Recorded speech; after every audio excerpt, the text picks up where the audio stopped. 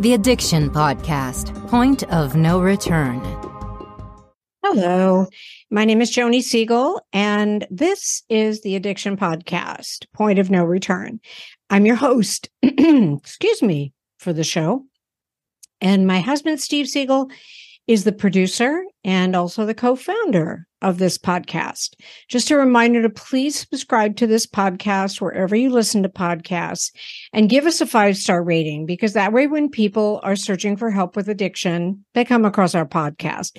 And it is our hope that the different interviews and stories that we tell will give hope to others and will also let them know that help is available for addiction. Today's episode is episode number 347. And today we have an interview. Reminder also to subscribe to our YouTube channel and also give our videos a thumbs up. Same reason. When you give us a thumbs up, it helps Google find us so that when people are looking for help, they find our podcast. Today's interview is with a gentleman named Joe Sealey. Joe is a current cast member on a program, The Real Housewives of Cheshire. Who knew that there was a Real Housewives program in England? But why not? Says it is a globally televised show seen in 36 countries. He says that while it appears that he has led a glamorous life on screen, his journey has been marked by personal struggles, particularly his battle with addiction to cocaine and alcohol. His story is not just one of success, but of resilience, transformation, and the importance of sharing the reality behind the glitz and glamour. I think that's actually very true. He's got a book called On Days Like These, and it is a testament to his recovery journey. He wants to emphasize that the image that people see on television doesn't always tell the full story. In fact, more often than not, it doesn't. So without further ado, let's talk to Joe Sealey. Joe Sealey, thank you for being willing to talk to us on the podcast today. No problem, Joni. Thank you for having me. Absolutely. So tell us where you grew up, what your life was like, and, what led you down the path of addiction, because I know you have a good recovery story, but tell us what started it all. A good recovery story, but tell us what started. Yeah, okay, so the connection just went really bad, Joe. I'm going to have to... Is that better? Yeah. Better? Yeah, I think so. Yeah, it was really weird all of a sudden. Yeah, it sort of juddered, didn't it? Yeah. Okay, well, anyway, tell us your story. Okay, so my childhood was, I suppose, the type of childhood that everybody would want. I had 2 loving parents that had been together since they were 14 years old, and my dad was at the time, a very famous football player, soccer player in England, and he played for clubs like Manchester United and Aston Villa, and played in all the big clubs for his whole of his life and the whole of my childhood. But with that, we moved around the country a little bit, and I went to different schools, and I had quite a lovely childhood. My mum and dad were always at home when I got in from school. Never had arguments, was never hit, no abuse. Very normal, loving, caring parents. In fact, my dad, I always say to people that I didn't realise that people's parents or fathers wasn't at home at 3 p.m. when they got in from school. Because when you play football, you finish about 1 p.m. And he was always at home when I got in. So I didn't realise that people's parents weren't at home when they got home from school until I was about 20 years old, I think, and I started my life.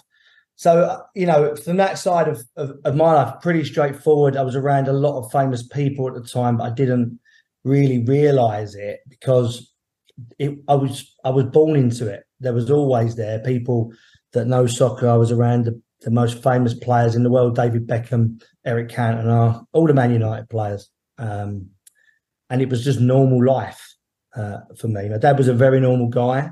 He didn't do any of the celebrity stuff. He wouldn't do interviews. He didn't talk to people.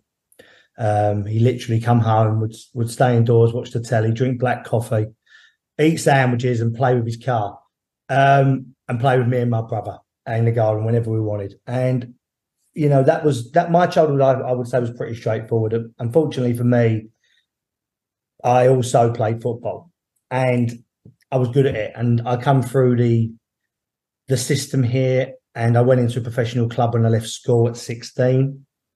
I got a really bad injury when I was 16, and I had to have a complete shoulder reconstruction. Oh, wow. I was a goalkeeper as well. And I missed a year of that. And when I missed that year, I had to have the operation I had meant that I wasn't allowed to move my arm for 6 months. And I wore a bodysuit. Do you remember the film Mrs. Doubtfire? Yeah, yeah. I wore a bodysuit that was like that bodysuit. So it pinned my arm. So it surrounded my top half of my body for 6 months. And wow. It caused a lot of trauma to my body. And when they finally let me move my arm, I actually physically couldn't move my arm. And the physios at the club spent the next 6 months basically forcing my arm open again so I could move. And I was okay. But at the same time, they said to me, if this ever happens again, if your shoulder dislocates again, you are finished. You can't play no more. That is it. And I was okay for 2 years. And I trained in one day and my shoulder went pop. Oh. And that was the end of my career at that point in my life and that stage. And I think that at that point, I was 19 nearly, but I'd spent my whole life and, not trying as hard as I could at school. Everything was focused towards football. Because I don't know how it works in the US, but if you're good at sport in the UK and you're at these clubs, you don't have to go to school every day. You can you can go 3 days a week. So I didn't fulfill my schooling as hard as I could and everything. So I had that. 10 days after that happened to me, my father died of a heart attack. And he was completely fine. So it was what they call a fluke, a 1 in a billion chance heart attack. He went out in the morning and he was dead in the afternoon. And that moment there changed my life forever. They both did, but in very different ways. I think that it was the start of everything for me. When I was playing football, I was very disciplined. I never even had a drink of alcohol at that point. If I had, it was once or twice, very rarely, and it wasn't for me. You have to be, like all professional sportsmen in any sport, professional and give it your all. And I lost my discipline, as in my football career, and I lost my father, who was my discipline at home. My mum's still with us, and she's a lovely woman, my mum, but she's very soft. And she'd lost her husband that she'd been with since she was 14 years old, at 42. So it was a really bad time for me. And looking back at that period, and I talk to a lot of people now who've lost a parent or a partner, and I always say my number one piece of advice for that is get them talking, because I didn't. I had a younger brother, and I thought I've got to be the man. Nah, but I'm 18 years old, nearly 19, and I wasn't. I mean, I've got children now that are in their 20s, and I look at them and think they couldn't have coped with it. But what I thought I had to do was not cry in front of my mum and my brother. And I used to get in the shower every morning, roll up in a ball, let the shower hit me for 20 minutes, and just cry my eyes out. And looking at that now, it took me 10 years of pain and to unravel that period of my life and realise that actually I'd suffocated myself emotionally, and I learned not to live, really. And I was probably, over the next 12 months, well, the next 10 years, but the first 12 months, highly depressed without knowing it and without showing it. And one day I was at a party and somebody said to me, do you want this drug? And it was out on the kitchen side. And I done one line. And I was so naive to drugs. I was so naive. I didn't know anyone that did drugs. If I had any friends at school that did drugs, I stopped socialising with them because I played football. But that night, I took that line of coke. And do you know what, Joni, the truth is I felt better. And I say to people now, at that point in my life, that drug saved my life. But by the end, it took everything from me. It took my soul, my personality, my life. It nearly killed me. And I was very quickly from that night onwards, I was never great, and I'm still not. I'm not a big socializer, a bit like my dad, and I don't like busy places. I don't like bars. I don't like nightclubs. Sometimes the hardest thing about getting someone into recovery is getting them to agree to treatment. Bobby Newman, a certified drug counselor with 30 years experience and an over 85% success rate as an interventionist, has created a series of 12 videos that you can use right now to learn every step to get your loved one to agree to treatment. Call 866-989-4499 today and say the word podcast to get a 10% discount. Or go to newmaninterventions.com and type in the word podcast for a 10% discount. This service comes with a free 1-hour consultation with Bobby. We appreciate you listening to the Addiction Podcast, Point of No Return. We don't do this podcast because we are former addicts. We don't do this podcast because we have loved ones who have suffered from addiction. We do this podcast because we feel that addiction is one of the biggest problems facing the world today, and that no matter who you are, no matter your religion, no matter your income status, no matter your race, no matter anything about you, addiction affects you. This podcast is a free resource for anybody looking for help with addiction. If you would like to contribute to our podcast, please go to bit.ly/fightdrugs. That's https://bit.ly/fightdrugs. And make a donation of whatever amount you would like. Thank you for supporting us. And I would frequent these places during that first year so I could use drugs because I didn't know a drug dealer. Believe it or not. And at this point, I'm living in London. So I should have known, but I didn't. And by the time I was 21 years old, I just didn't remember my 21st birthday. I went round to my grandparents for a Chinese takeaway. I left very quickly, maybe within an hour. I bought some Jack Daniels on the way home from the service station, petrol station. Here you can buy alcohol in the UK in the petrol station, don't you can in the US. And I bought a quarter of an ounce of cocaine. And that was the first time that I didn't leave the house and I used. And I probably never used in public again. I think that I did that and I thought, I can't believe I'm going out. I can stay here. I've discovered the secret to life and I'm happy. I'm by myself. I can do what I want. I'm using drugs and drinking, which at that point I wasn't. I still didn't really like the taste of alcohol. I mainly just took drugs every day. And I've discovered the secret and I thought it was fun. And I played my own little games, how long I could stay awake and how long I could go for and all of this, just sitting in an apartment by myself. I got rid of my friends, my family, my partner at the time, and anyone else that would try and stop me doing what I now saw as my purpose in life, which now looking back was probably trying to stay alive. And what I'd done is every time I was sober, all them feelings were coming up. I was taking that drug and they go away. Right. And I think at the same time as that, because it was such a young period and a period of my adult development, is that I learned that to do with everything as it, and it went into my later life, unfortunately. And I spent that next 3 years of my life till I was about 23 years old, using cocaine. Not I didn't drink that much, to be honest, but using cocaine every single day. Wow. All day, every day, to the point where I would let a drug dealer live in my house for free, but I was still buying the drugs so that I could have a consistent flow of it where I could always get it. And the breaking point for me at that period was, I think I was I don't think I slept at that. I mean, I might be wrong here, but I don't think I slept for 10 days. Oh my God. Mum went to South Africa. And when she come back, I'd passed out in my office chair. And I slept for 2 days on this chair. And when I woke up, I thought, I'm going to die.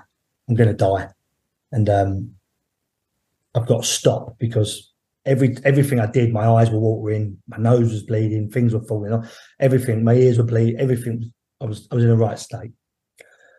And to be honest with you, I eased off at that point. I didn't stop, but I did realise I had a problem. And I went to AA, but I couldn't stay with it. And I'd go out again normally, I'd socialise and drink and go to bars and use, and a couple of times a week, thinking that it was pretty normal. And that got me I met my wife. Met my wife in a bar. My wife is a very, very, still is, annoyingly normal person. She's beautiful. Very beautiful, but very normal. Might have a drink 3-4 times a year, never touched drugs, goes out for a meal and leaves like half a glass of wine over there and doesn't drink it. And the kind of person I wish I was, in a way. Unfortunately, I'm not. And I met her, and she didn't really have any experience or know what I was like, because she'd never been around people like me. I had, and and what I did was I hid it. I hid it, and then she thought I might be using a bit when we went out, but that's okay. I'm 25, 26, but eventually it becomes very clear that I'm a complete fucking lunatic. Sorry for swearing. I'm a complete lunatic. Okay. I just have to say it's not clean. Okay. Yeah. You never know though, do you? You never know. Yeah. So, no, I know. I'm just a complete lunatic and a loose cannon. And, in theory, really, I can't be trusted. But what she did was help me. But at the same time, at that point, I still wasn't ready to stop. So I'm in and out of AA, CA, but I'm not really getting it, and I don't want to be there, and I definitely don't want anybody else to know about it. So if I'm in it that week, I'm not drinking. I'm ill. I'm on a tablet. I'm not drinking because of something. And I went to rehab that year at 26 for the first time, and I went for anger, not for. I have to laugh because I got to the Priory, which is the UK version, I suppose, of the Betty Ford clinic, and I got there and they said to me, "You take drugs, yeah, but your main problem seems to be anger." And they give me a book called "Anger is a Drug," and I left within a week, and I went, "I'm not a drug addict. I've got an anger issue." So I spent the next year having therapy for anger, but still using. And as I got towards, it stayed like that. There's no point in me going through it. It stayed like that till I was around 30. And you are listening to the Addiction Podcast, Point of No Return. For more information on the podcast, or to reach out if you have a story you would like to share with us, go to our Facebook page by the same name, or you can email us at theaddictionpodcast@yahoo.com, or go to our website, theaddictionpodcast.com. And please remember to subscribe to our podcast wherever you listen to podcasts and give us a 5-star review. I become what I would call a binger at that point, where because she now realised what I was doing. I couldn't hide it anymore. At this point in my life, when I used, the same thing would happen today if I used. My voice changes. I sound now like Ozzy Osbourne. I can't function. I can't walk properly. I can't move. My brain shuts down now. So she would always ring me and see how I sounded. And I'd been on a 3-day bender and I didn't come home. And I sat in this hotel room. I always sat in a hotel room by myself at this point, drinking neat vodka and just sniffing cocaine, watching daytime telly programs like Cheers or whatever was on. And it just go round and round. And I stood in this hotel room and I thought, what am I going to say? I thought, I'll tell her what, because I was meant to be at an AA meeting, but I didn't come home. I'm going to say I had a fight and I was arrested. So I stood in the mirror in the Hilton Hotel that I was in London, and I held the hairdryer in my hands. And I thought, right, hit yourself in the face with this hairdryer. So I picked the hairdryer up and I hit myself in the face. Several times till I had a black eye. I then went down to the payphone, called my wife and said, I've had a fight, I've been arrested, they've let me out. She didn't believe me, because why would you? I come home, she wasn't there for the first time ever. She'd gone to work, and I made a fake arrest sheet on my computer, printed it off, rang my drug dealer and started using again. She rang me and could tell I was using and said to me, you need help. I've rang the Priory. I'm not taking you. You need to go to the Priory again, and you need to sort yourself out. And I did that, and I put my drugs in the kitchen high, because my wife's only 5'2". She can't reach things that are high, so I used to hide it on top of the cupboards. And I went to the Priory for 30 days, and the truth is, I give it everything I had when I was there for them 30 days. Maybe. Except for I never told anyone I had drugs in the kitchen. And I left the Priory after I thinking doing everything I can. And I went home and I remember doing it. I remember putting my hand on top of the kitchen, touching it. It was still there. But she told me she'd gone through everything in the house when I was in there. And it was still there. And I thought, thank God. And I felt better again. Like that first time when I was 20. And I'd started using again within 2 days, 1 or 2 days, drinking and using, and still going in. The scary thing is, and the sick part of this is, I was still going in for daycare. So I'm still going in, half using, half drinking, but sobering up to go. And I can only manage that for a couple of days. And on about the 4th day, I never made it to the rehab centre for daycare. I sat on a park bench, drinking vodka out of a brown bag, sniffing drugs, reading the newspaper and smoking a cigar. And that picture of me doing that would sum my life up. Because I always say to everybody, even now, people say to me, you're not like that, or you're not going to be like I say I am. If I didn't have the people around me, the resources I've got and the family I've got, I would be sit on the streets drinking and using drugs. I have done it. I will do it, and it will happen to me because that's where I go with it. It doesn't stop it, and it doesn't.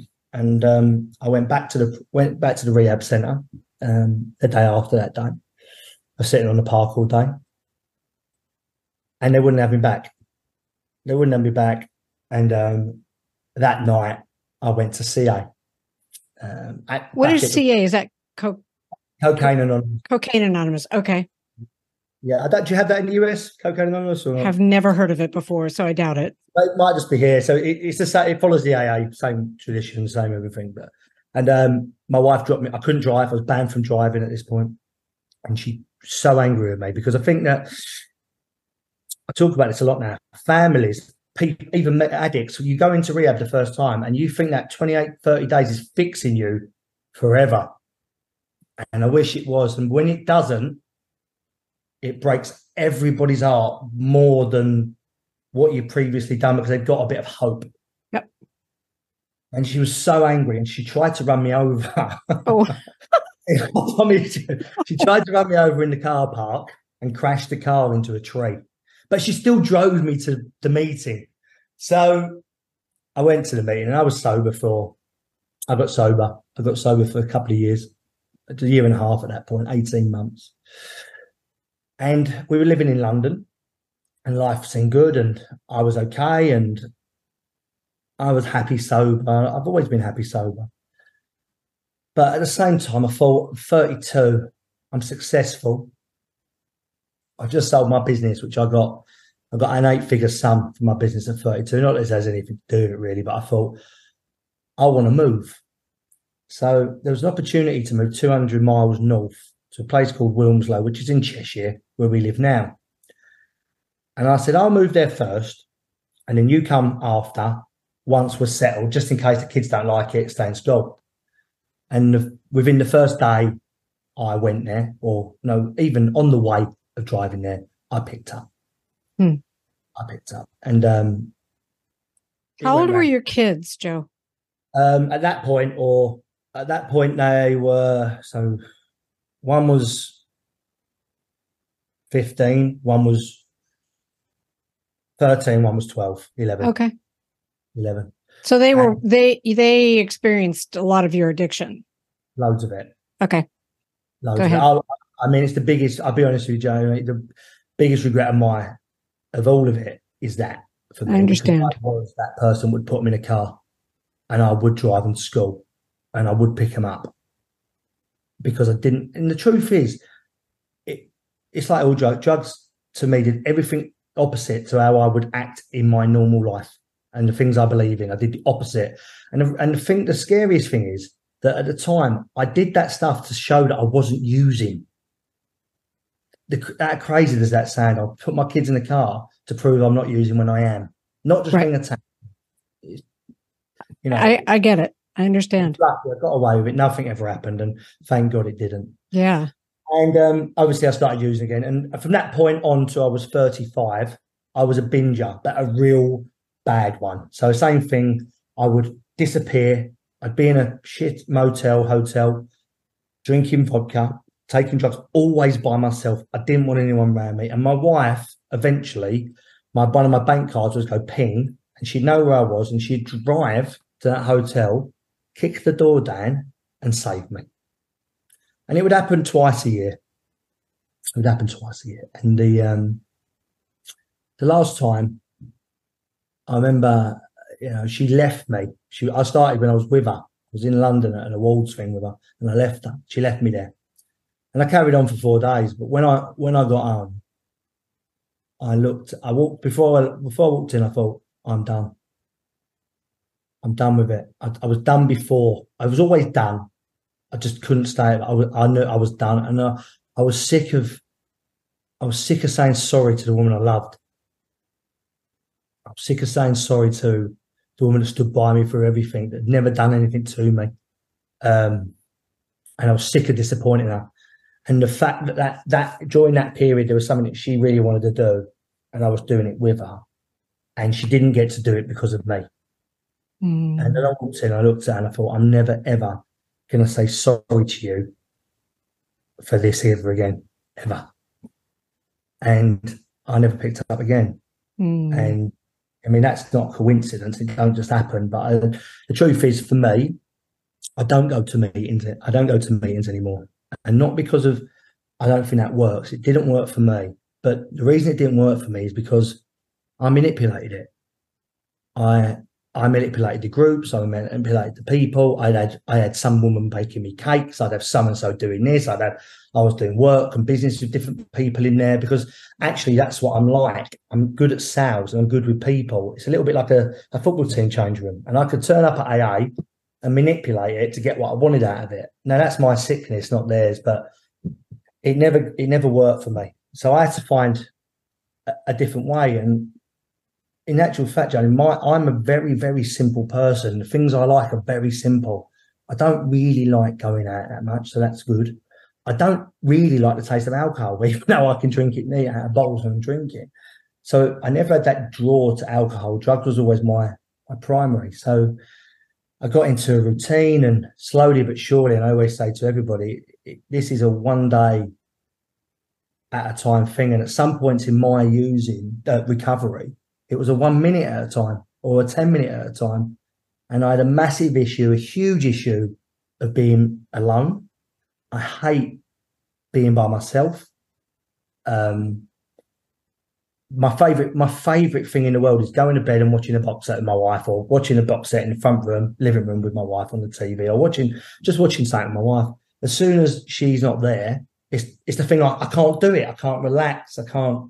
And I had to work that out, and that meant sometimes I had to go out walking for 2 hours at a time, or sit in the bath, or talk to the dog, or go and stay at my friend's home for the first period of time. But, slowly but surely, one day at a time, my life got immeasurably better. And, my life on the outside, which I think is really important here, my life on the outside was always great. I always had a nice home. I always had nice cars. I always had nice things. But inside, I was fucking dying. Yeah. I wanted to burn my ass down, kill my family, kill me. My head can take me anywhere. So I think that's what's important. It's not what you've got. It's what you've got in your mind. Because you can be so unhappy with everything and so happy with nothing. And sobriety has given me that. Yeah. And how long have you been sober? I've been sober multiple years, Johnny, but let me explain this. Yeah. I used to go into recovery, and the thing that I struggled with the most is when people said they was 5, 10, 20, 50 years sober. I used to think, you liar. I don't believe you, and I can't do it. and I can't do it. So I like to say now that I'm multiple years sober. I'm a long way from it, but I'm as sober as anybody can be for today. So I'm sober today. It's 8:30 p.m. in the UK, and I'm probably going to go to bed sober tonight. But tomorrow, when I wake up, at 6 a.m., it starts again. Yep. And that's the way I do it. I keep it in the day and depending how I feel. But doing that for me works. When I started thinking about lengths of time, I could never do it. I couldn't do it. I could not get my head around it. And then every time I'd relapse, I'd feel beaten. And well, and truthfully, while it would be great to say, okay, you've been sober 5 years or however long, but it doesn't matter because tomorrow you have to wake up and say, today I'm going to be sober. Correct. And that's what you have to do every day. And in actual fact, I had a message today, someone that doesn't know me on social media. Actually, it was last night. And they said, I'm trying to be sober. I've drove 200 miles to occupy myself so I don't drink. And I messaged them back last night and I said, well, let me explain something. I said, don't that sound mental? That you drove 200 miles to avoid drinking. You could have went to a local meeting or you could have went around to friends. But I said, I'll tell you what's even more mental, is that you haven't drunk. And tomorrow, if you're not drunk now, you will wake up sober and you will feel different. Because the fact is, it will pass. Yeah. And that's for good and bad. It will pass when I feel good and it will pass when I feel bad. But now I don't have to put something in me, a substance or a drink, to change the way I feel. And that's huge. That's huge, Joe. Game changer. Yeah. The game changer. Wow. Yeah. Now, how did this person know how to reach out to you? Like how? Because I do things like this, Johnny. So I'm openly clean. People, I don't hide it. I talk about it. I'm happy to talk about everything I've ever done because I never used to be able to. And I think that made a big difference. That day when I stopped, I finally went to people, well, I don't drink because I'm an addict or I'm it's no good for me. I do this. And I tell people when I used to lie, not even lie, but, just say I'm not drinking. Yeah. Hide it, not drinking because of, I don't know, anything. It didn't work.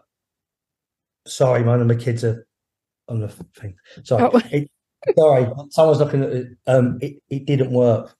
So to be honest, I have to be honest with everybody. And that means my immediate family, my children, and people I don't know. And that's what I did. And that's what I do today. And that's how people know how to reach me, because I openly do podcasts. I've got a book that's come out recently about my father and my life and the grief I suffered. And what's the name of the book? It's called On Days Like These. So it's a long story, but I'll shorten it down. In 1994, my dad did this book, but it was never released and I didn't know about it. It was 15 years after he died. I met the guy that he done it with, and he gave me a packed lunchbox full of old cassette tapes. Oh, wow. And a manuscript. And I still haven't listened to the tapes, actually, but I gave it to a new writer, and they took it apart and they made this book, and they said, there's only half a book. And they interviewed us, and I told them what happened to me, the story you just heard. And they went, we're going to make it about that.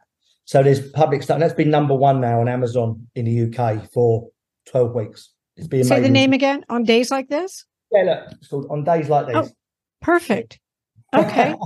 So On Days Like These. So, and now that's just being made into a documentary film, which it's gone a lot bigger than we ever thought it would go. So, cool. So because of that, I'm happy to talk about it. I am on TV in the UK as well now, and I have been for 4 or 5 years now on a program called The Real Housewives of Cheshire, which is very similar to the US it's the same franchises as the US ones. Because your beautiful wife is a real housewife in Cheshire. Yeah, she is. But my wife's a bit unusual. She does run her own business. She employs nearly 1,000 people. She owns a railway construction company, my wife. Oh, my goodness. Yeah, she's been running it for, I think it's 30 years next year. Wow. So, she's on that with me. We do it as a family and with our friends, and that gave me a lot more exposure. And whoop, you froze there for a second, Joe. I must have lost the Wi-Fi for a second. Have you got me again? Yep, now I got you again. You're good. And how do people find you, Joe? If someone wants to reach out and I'm on social media, so it's Joe_Sealey1 on Instagram, Joe Sealey1 on TikTok, and Joe Sealey 1 on Twitter. With no underscore on Twitter and yeah, only Instagram for that. Okay. I'm always happy to talk about recovery, addiction, and what I went through, because it's what I said before. People see this program and all this stuff, and they think, "What, you got it made." Well, I didn't. I didn't have it made. I wanted to die every day. And for the last, I'm nearly 41. If I was 35, it's not hard for people to work it out. But my life is exactly the same on the outside, but inside it's immeasurably better. And it's because of people like you doing things like this that helps. Because no one spoke about it when I was trying to get clean. Not anyone I knew. And I think that's so important. Well, thank you. Thank you for being willing to talk to us today. As I said before we started, we know that there are celebrities who don't want to talk about their prior addiction. And I think it's important because, we look up to celebrities. We look up to people who are on television, and we assume that their life's in really good shape. And I think when they are honest, like you are, in saying wasn't always that way, I think that's huge. I think that resonates with people. Yeah, it's like what I said to you before. We can't just live a life where we take. So if it's part of your life, talk about it. Because somebody spoke to you about it. Somebody certainly spoke to me about it. For 10 years, people speak to me about it. So, it's time for me to give that back. Exactly. Joe Sealey, thank you so much for talking to us today. Thank you very much for your time. God bless. Thank you for listening and watching today. Great interview with Joe Sealey, a man who has come back from addiction, is very candid about it. Once again, the name of the book is On Days Like These, and it's available on Amazon. And if you want to reach out to him, he's either Joe _Sealey, SEALEY 1, or just Joe Sealey 1. I didn't catch which social media was which. Anyway, we'll be back again with another interview. Please, please, please, the holidays are right around the corner. If you need help, get it now. If you have a loved one or a friend that needs treatment, do it now. Don't wait. Please don't wait. We love you. Thank you for listening. We'll be back.